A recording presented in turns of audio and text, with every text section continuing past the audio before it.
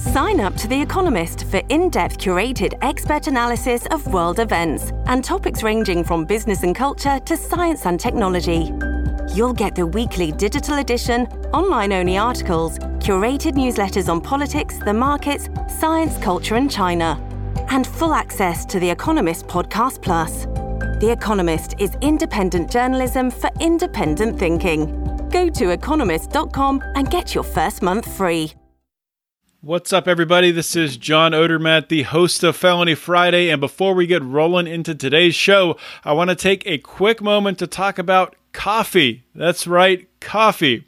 The Lions of Liberty, we have partnered up with Anarcho Coffee, and we are selling our very own coffee. It's called the Morning Roar. It is a medium dark roast that has cupping notes of lemon lime, caramel, black pepper, and brown sugar. It is delicious.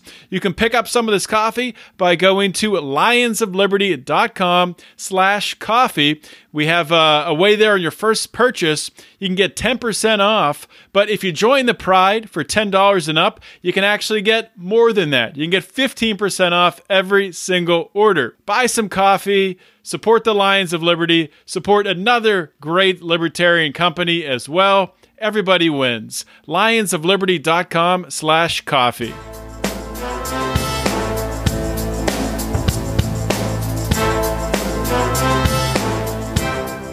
Welcome to Felony Friday, a presentation of the Lions of Liberty podcast. Here is your host, John Odermatt. Felons, friends, and freedom lovers, welcome back to another edition of Felony Friday, a weekly show right here on the Lions of Liberty podcast.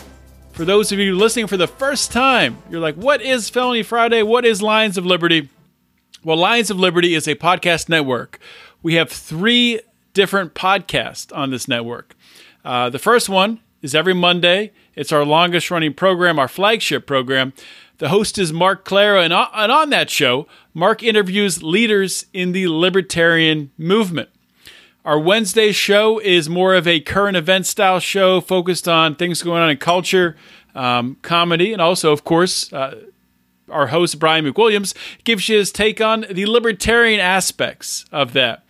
Friday, this show, Felony Friday, it's focused on the criminal justice system, on shining a light in areas in the system where there's been injustice.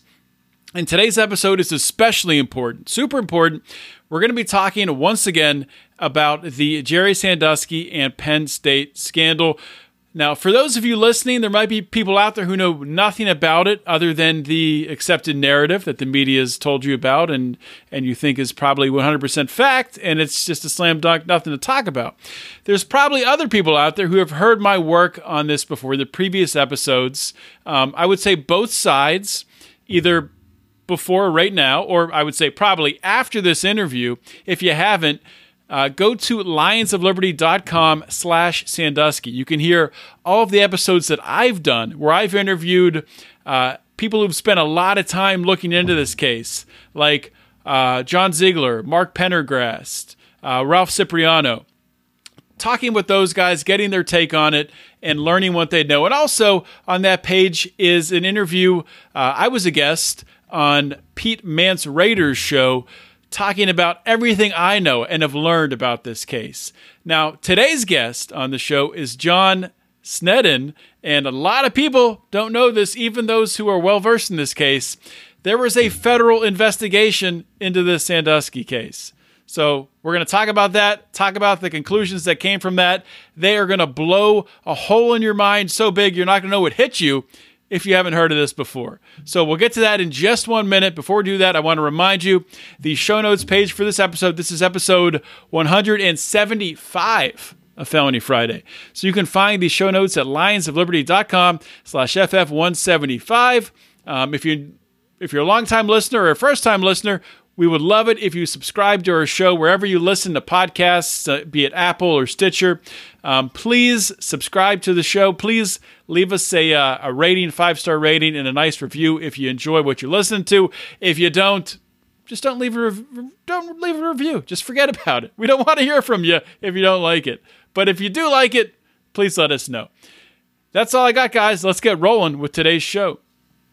My guest today on Felony Friday is John Snedden. John is a veteran NCIS Special Agent, previous NCIS Special Agent of the Year, and NCIS Cold Case Squad Plank owner.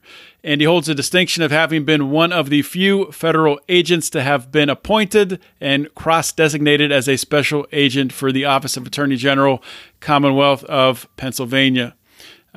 Subsequently, John was also the recipient of the 2012 Federal Sustained Superior Performance Award, and he's currently working as an investigative consultant. The reason I wanted to bring John on the show, I don't know how many people out there are familiar with this, if they've looked into the work of my previous guest, John Ziegler, who has interviewed John Snedden in the past, but John Snedden was the Federal Investigative Services Special Agent who looked into specifically investigating former Penn State President Graham Spanier as a part of his review for top secret, to have his top secret security clearance renewed. And there was a report that John issued after that probably most of you haven't heard about, but we're going to be talking about that today. John, welcome to Felony Friday. Thank you very much. It's a pleasure to be with you this afternoon.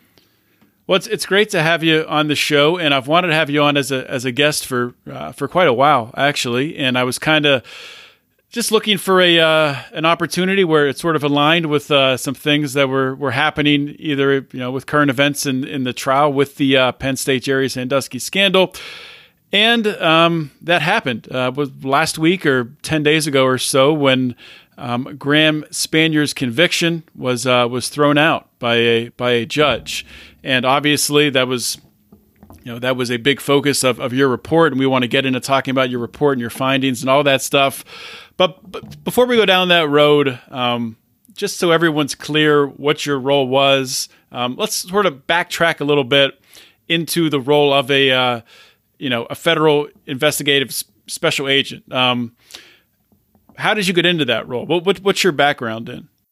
Well, I was previously a special agent with the Naval Criminal Investigative Service, investigated felony criminal offenses and counterintelligence matters for the Department of the Navy, which has a jurisdiction over individuals and exclusive federal jurisdiction worldwide.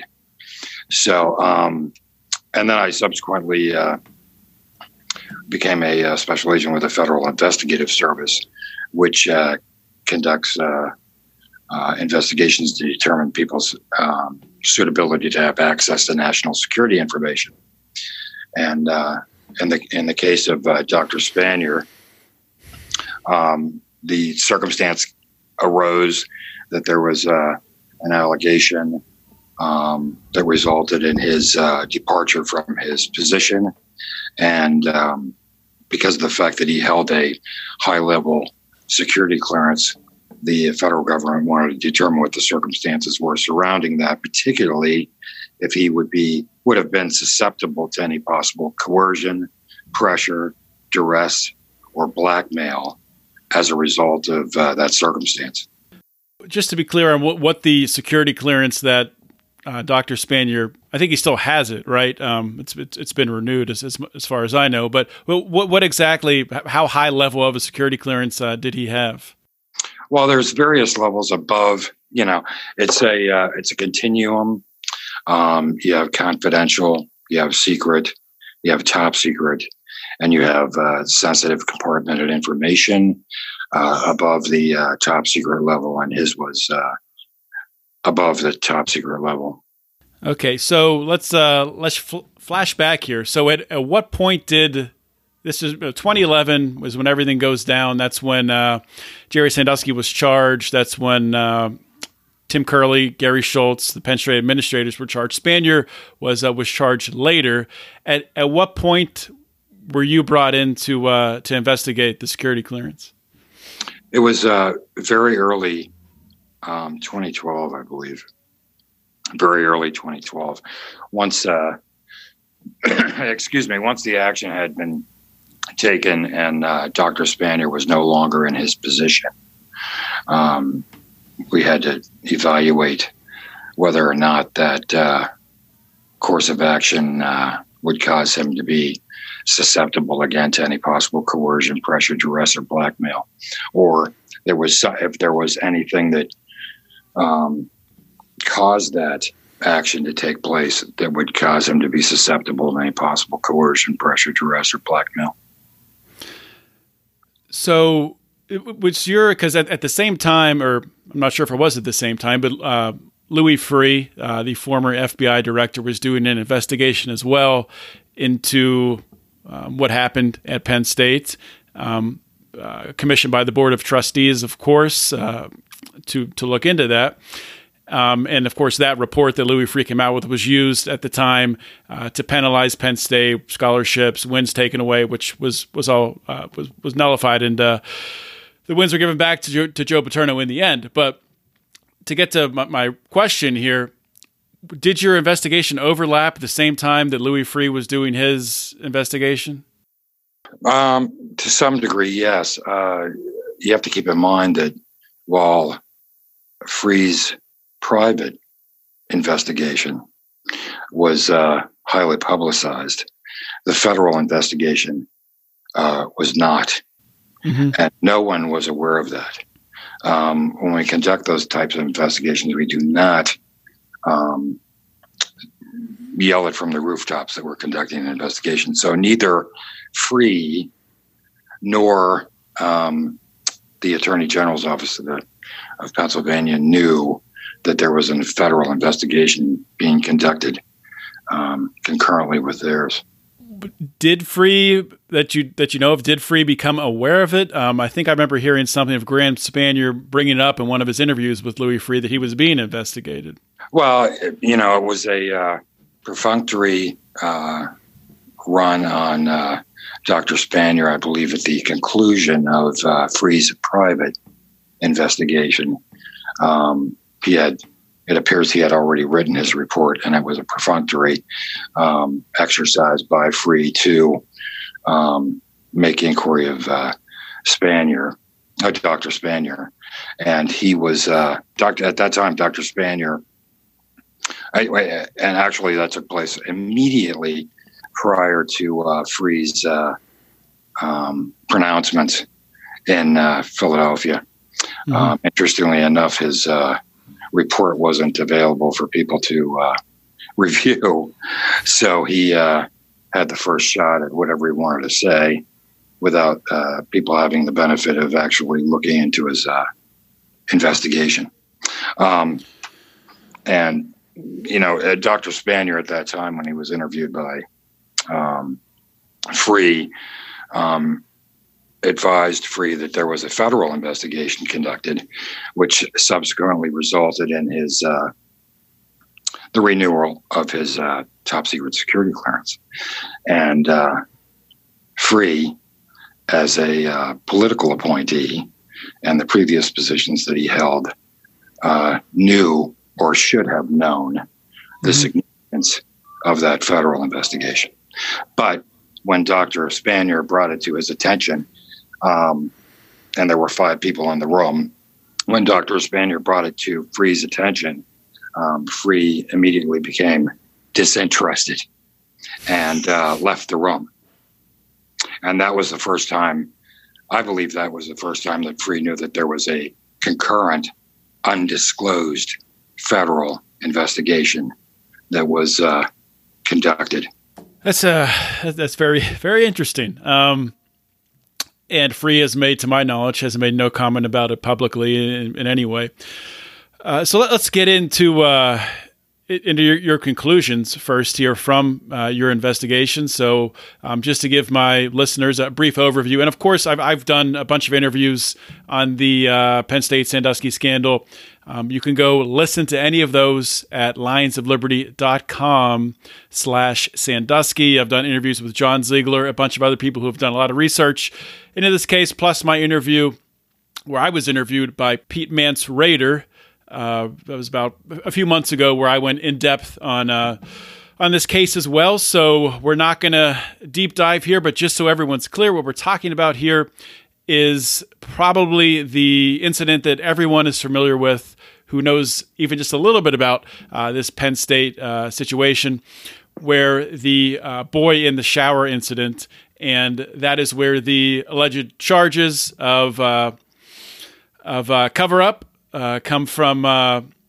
I should say conspiracy. Graham Spanier, the former PSU president, Tim Curley, and Gary Schultz were implicated in a cover-up, in a conspiracy. And Joe Paterno was as well, but of course Paterno had passed away, so he was never charged. And of course, none of those charges stuck.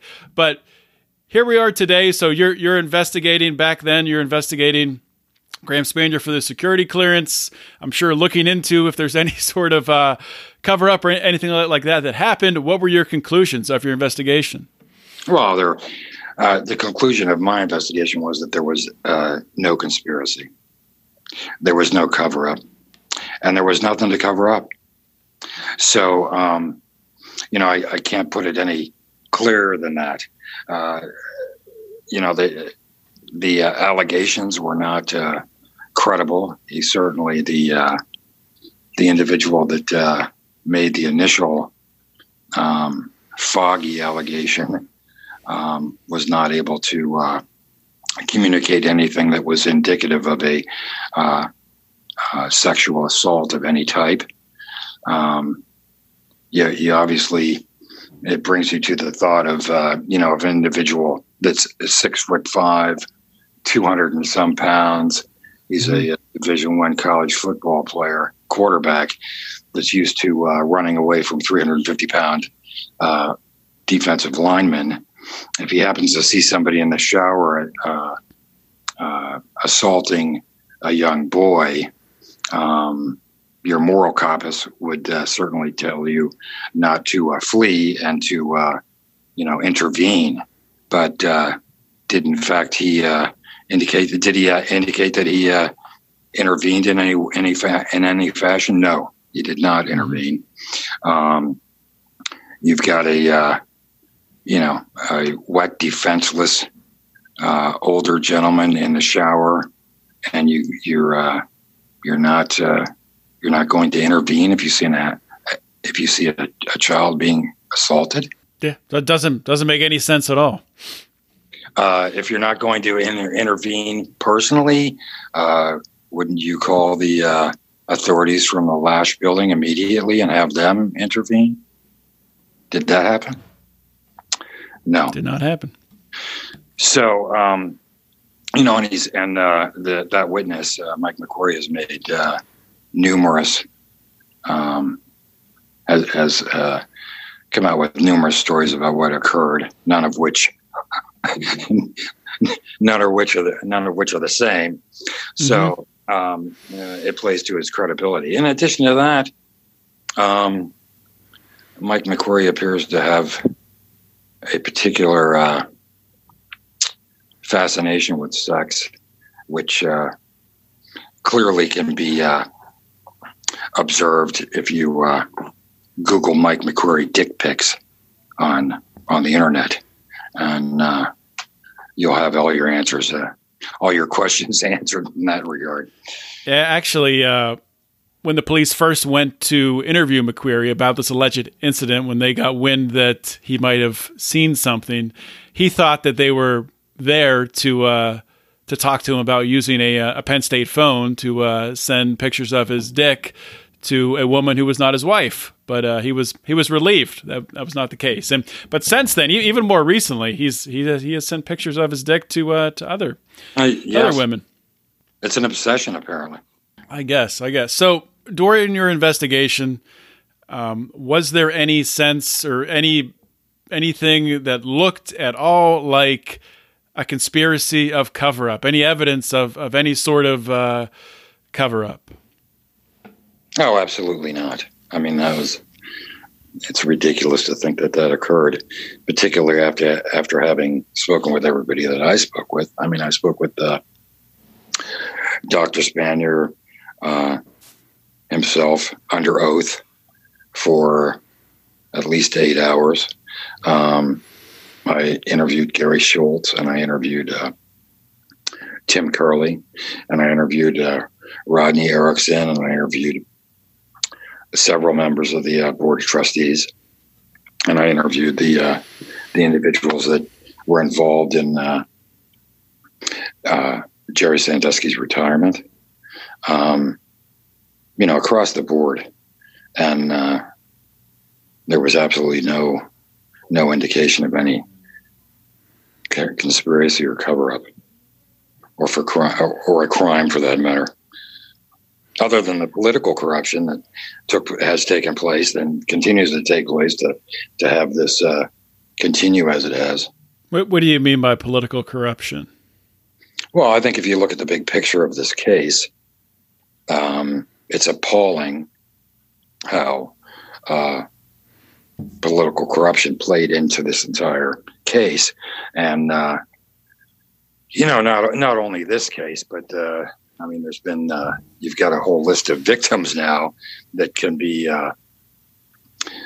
identified as a result of that political corruption. You can look at Dr. Spanier. You can look at Monsignor Lin. If you look at the continuum of what took place here, you see a vindictive governor that felt Dr. Spanier's fight for state funding. He took that as evidently must have taken it as a personal attack, which caused him to become exceptionally vindictive. And you've got other individuals on the board of trustees that had their own particular motivations. Mm-hmm. And then you've got, right now you have a prosecutor that involved in this case that is awaiting some degree of disciplinary action, that being Frank Fina.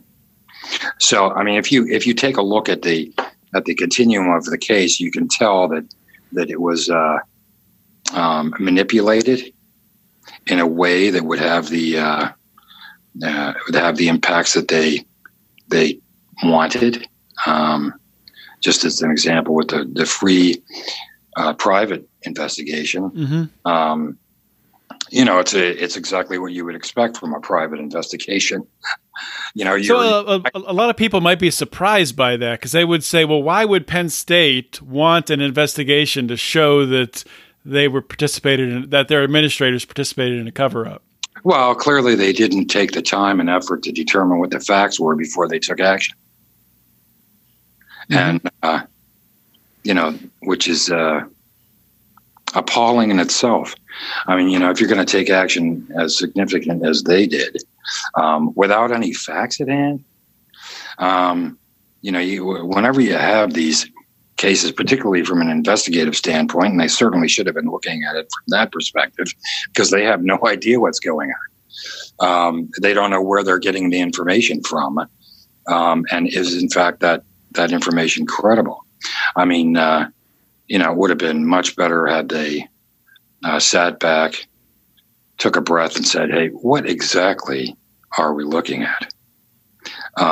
As opposed to, reacting to what we know to have been a blatantly fictitious presentment on the part of the Attorney General's office, which was designed to do mm-hmm. exactly that, to make people, react to a falsehood before they had the opportunity to realize it was in fact false. So when you interviewed, you said several people on the board of trustees. Since the board of trustees was largely responsible for removing, they were responsible for removing Coach Paterno and for firing Tim Curley, Gary Schultz, and eventually President Spanier.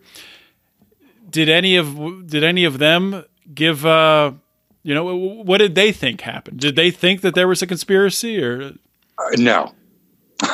Absolutely not. The circumstances are such, and I think a lot of people do not realize that there was no vote. There was no vote at the Board of Trustees.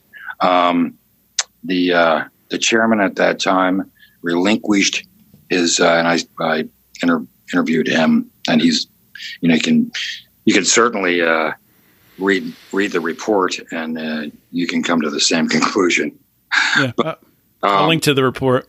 Yeah, the chairman, the board of trustees chairman at that time, relinquished his position primarily because it was a very unusual circumstance that they were facing, and one of the board of trustees accepted the position as chairman and took over. And he made a statement, we need to essentially, more or less, we need to fire Joe Paterno, and we need to fire Dr. Spanier. Does anyone object? And that was the extent of it. There was no vote. And at this, sorry to interrupt you, but at that vote, Tom Corbett's in the room, right? Tom Corbett, the governor, the previous governor of Pennsylvania. And did Tom Corbett, he opened the investigation into Jerry Sandusky. Is that correct? Yeah, and every indication is that interestingly enough, he's not interestingly enough now, having the knowledge that we do now, he slow-walked that investigation. And, it just so happened to line up with, his aspirations and his motivations, which were vindictive. Yeah. So, interestingly enough, again, if you read that report, you'll realize that Governor Corbett had never, ever been to a Board of Trustees meeting prior to this event, and suddenly became incredibly interested. So, that hasn't happened in the past, but it did happen in this particular circumstance. This case, obviously, probably more toxic of a case than I've ever seen before, ever really heard covered in the media before. If anyone seems to come out and go against even just chipping away at the narrative a little bit, there's massive pushback. Their focus is on the wrong thing. The focus should be political corruption. That's exactly what they're looking at, and that's what caused all this damage. It's political corruption.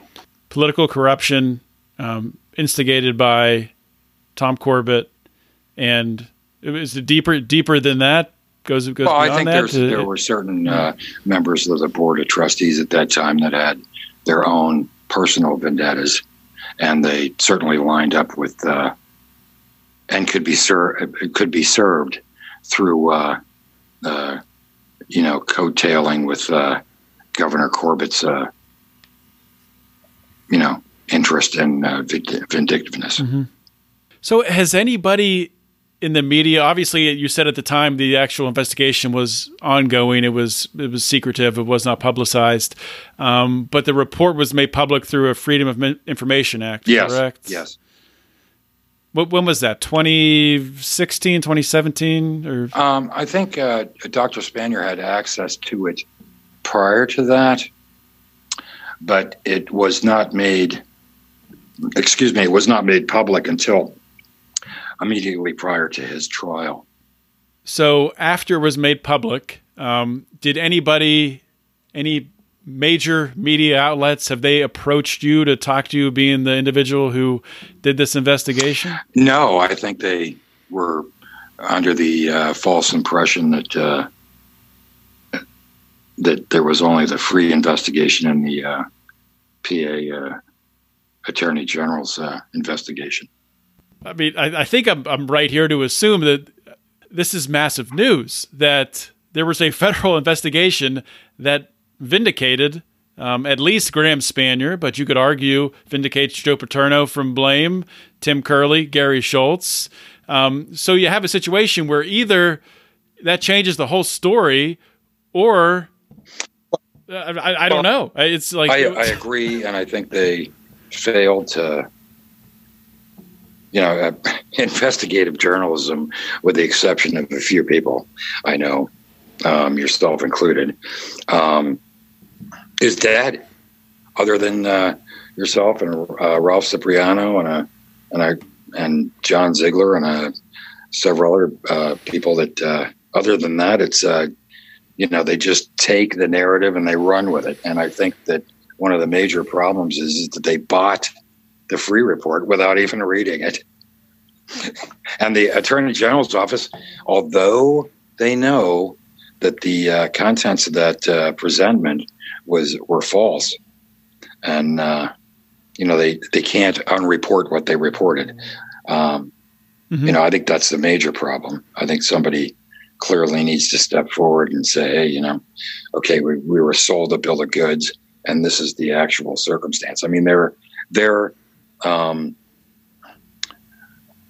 at least as far as I'm concerned, they're the watchdog. I mean, if you don't have a investigative journalism entity, you cannot keep people in check, and that's what the circumstance happened here. I mean, they clearly, the powers that be, Free and the Attorney General's office, attempted to utilize that journalistic willingness to accept anything, as opposed to actually trying to investigate what happened. They used that against the prevailing truth, and got their false story out by screaming it from the rooftops at the earliest point possible. So, last question for you. We have, obviously, Jerry Sandusky is in prison. There's been appeals that have not resulted in another trial. There's definitely different avenues to take. I'm not sure if we'll ever get another trial or not. Do you think that he deserves another trial? What would be like your ideal situation? I don't know if it would happen. Does he get another trial in your mind? Would that be something that's warranted? Well, without question, he deserves a new trial. If you just look at what occurred in Dr. Spanier's trial, and if you look what occurred in Monsignor Lynn's trial, most legal minds would be appalled by that. And to think that the circumstances under which Dr. Spanier was found guilty of a misdemeanor crime that didn't exist when he was charged with it, and then the law wasn't on the books, right? That they used exactly. But the big important thing here is that case was reviewed by several levels of the Pennsylvania judiciary, who agreed with it until it hit the federal court, which is indicative that and obviously the federal court thought, well, hey, you can't possibly do that.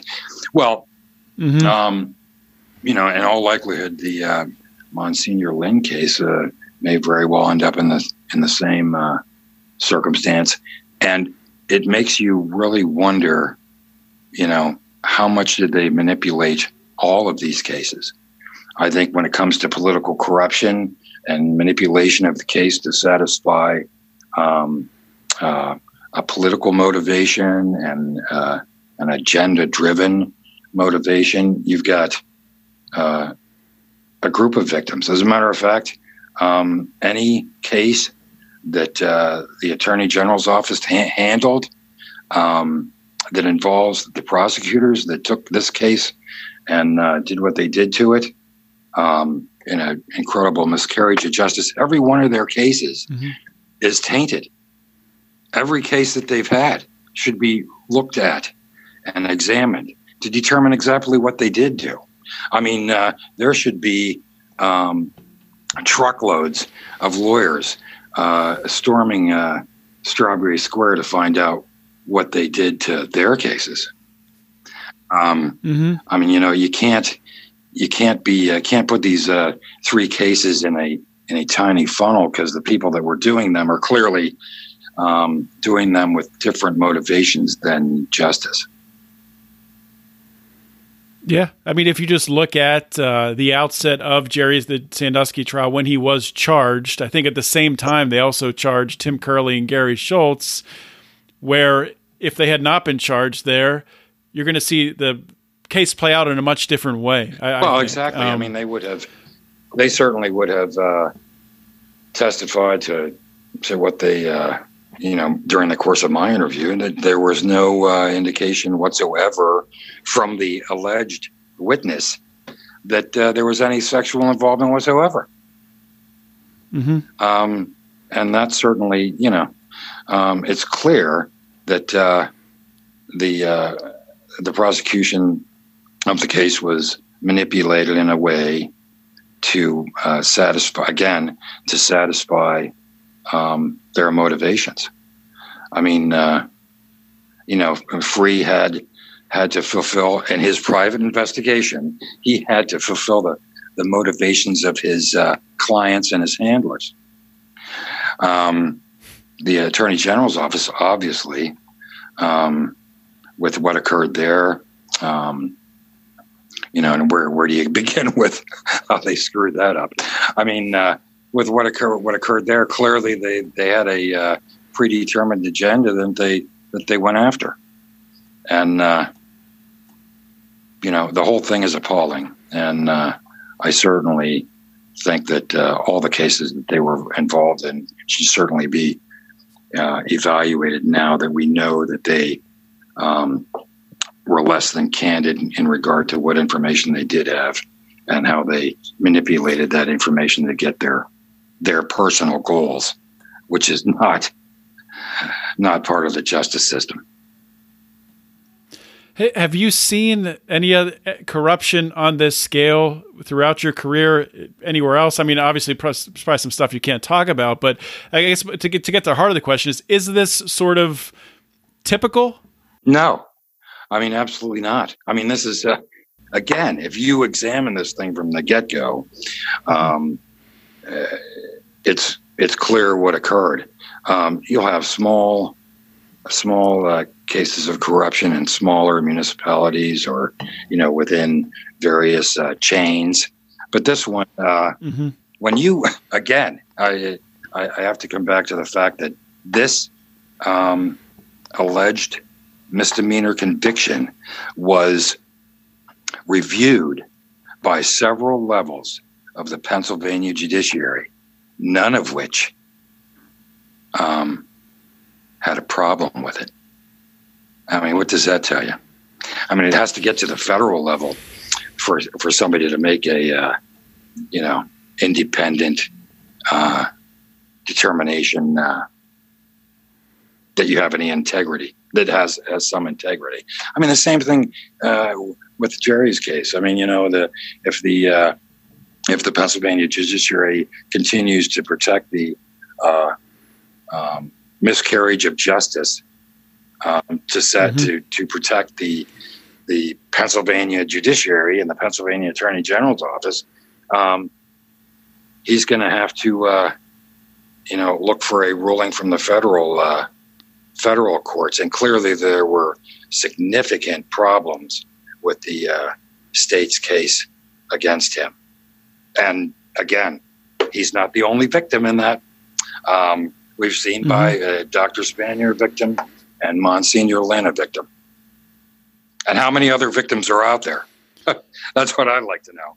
And I'm sure there's a lot of attorneys whose clients would like to know that as well.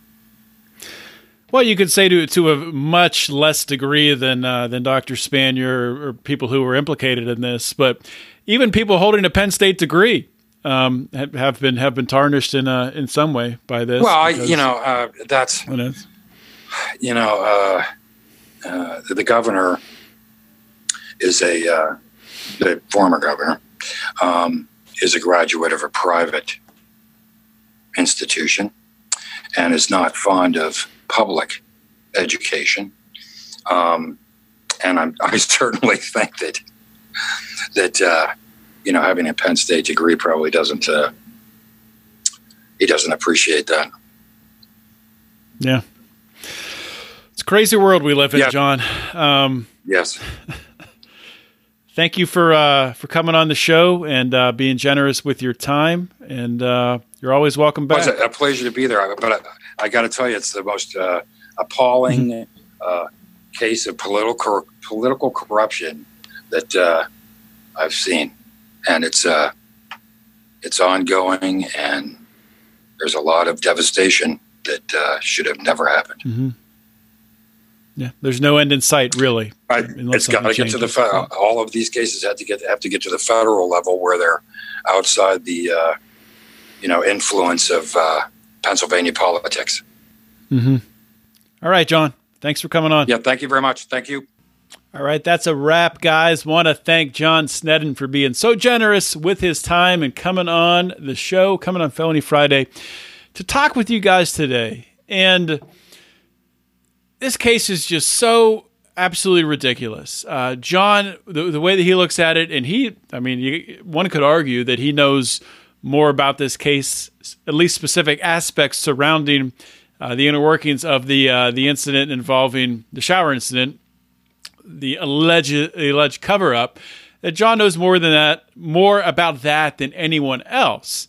And not only that, he's written a 110-page report on it, gathering all the evidence surrounding it, and found not only that Graham Spanier was not involved in a cover-up, a crime of any kind, but that no crime occurred, and that it's not even close. Talking with him more, and even after the interview, we talked for a while just about the level of corruption in the judicial system in the state of Pennsylvania. And the thing that is, people don't see it coming, obviously, because 99.999% of the people out there think what they were told, what they've learned from the media about this case, what they saw happen during the trial. They think that's what this case is. It's a slam dunk. Jerry Sandusky's a child pedophile. All the victims are telling the truth. Joe Paterno allowed it to happen. They don't question any of that. When this stuff does come to light, and I'm not as convinced as John Snedden that it will make it to the federal level. I think they're slow playing this for a reason, hoping that Jerry Sandusky dies before that can happen. That's really going to be the key there. If Jerry can live long enough, I think we will see truth in this case, because as John Snedden said, when it does get to that federal level, which we saw what happened with Graham Spanier when it got to the federal level, the judge threw it out because the charge, or what Graham Spanier was convicted of a crime that didn't even exist during the time period that he was charged and convicted of it during. It wasn't even on the books back then. So for that to go through, and for other Pennsylvania judges to stand behind the ruling, stand behind violating the Constitution, that's insanity. That's corruption of the highest degree. So that got to the federal level and got thrown out. When the whole Sandusky case gets up there, it's going to be, the blowback it's going to be one of the biggest scandals we've ever seen in the history of, history of anything. It's going to be completely insanity. And I just want to encourage you one more time, if you have not listened and learned all the details about this case that you don't know, that the mainstream media hasn't talked about, the medical records of Jerry Sandusky that make it very, very evident that not only did these crimes not occur, but that because of Jerry Sandusky's medical condition, which he has low testosterone, and he does not have testicles, basically doesn't have testicles, the crimes could not have happened. And not one of his victims mentioned that at any point, during any testimony, during any of this whole thing. It's never been brought up. And those medical records were not brought up during the trial. That's just getting into one small aspect of it. This case, and John Ziegler says this all the time talking about this case, it's not that this is like, maybe he's, just not guilty and they can't prove it. It's not even close in my mind that Jerry Sandusky is innocent.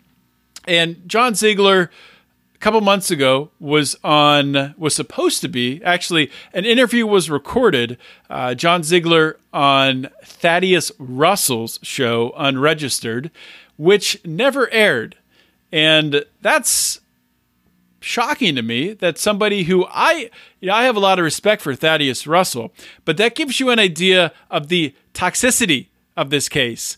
That somebody like Thaddeus Russell, I can only assume because I know it was recorded and I've heard from John Ziegler what went on during the interview, if for that not to air because Thaddeus Russell is maybe afraid of stepping out and going against the grain here because of the nature and the toxicity of this case. If Thaddeus Russell's afraid of it, God, this is why no one in the media has questioned it. This case will blow your mind when you start looking into it. And the very fact that a federal investigator, and I know people, libertarian listeners, will say this or that about the feds and federal investigators.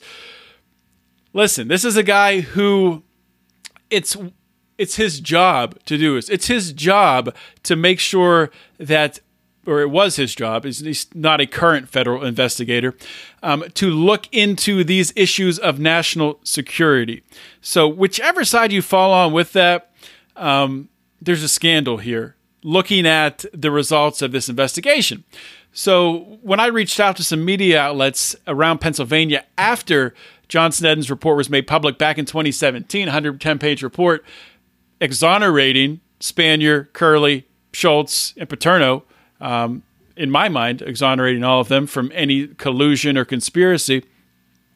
When that was released, I sent out a bunch of emails to a lot of local Pennsylvania media outlets, and I said, essentially, guys, here, look at it this way.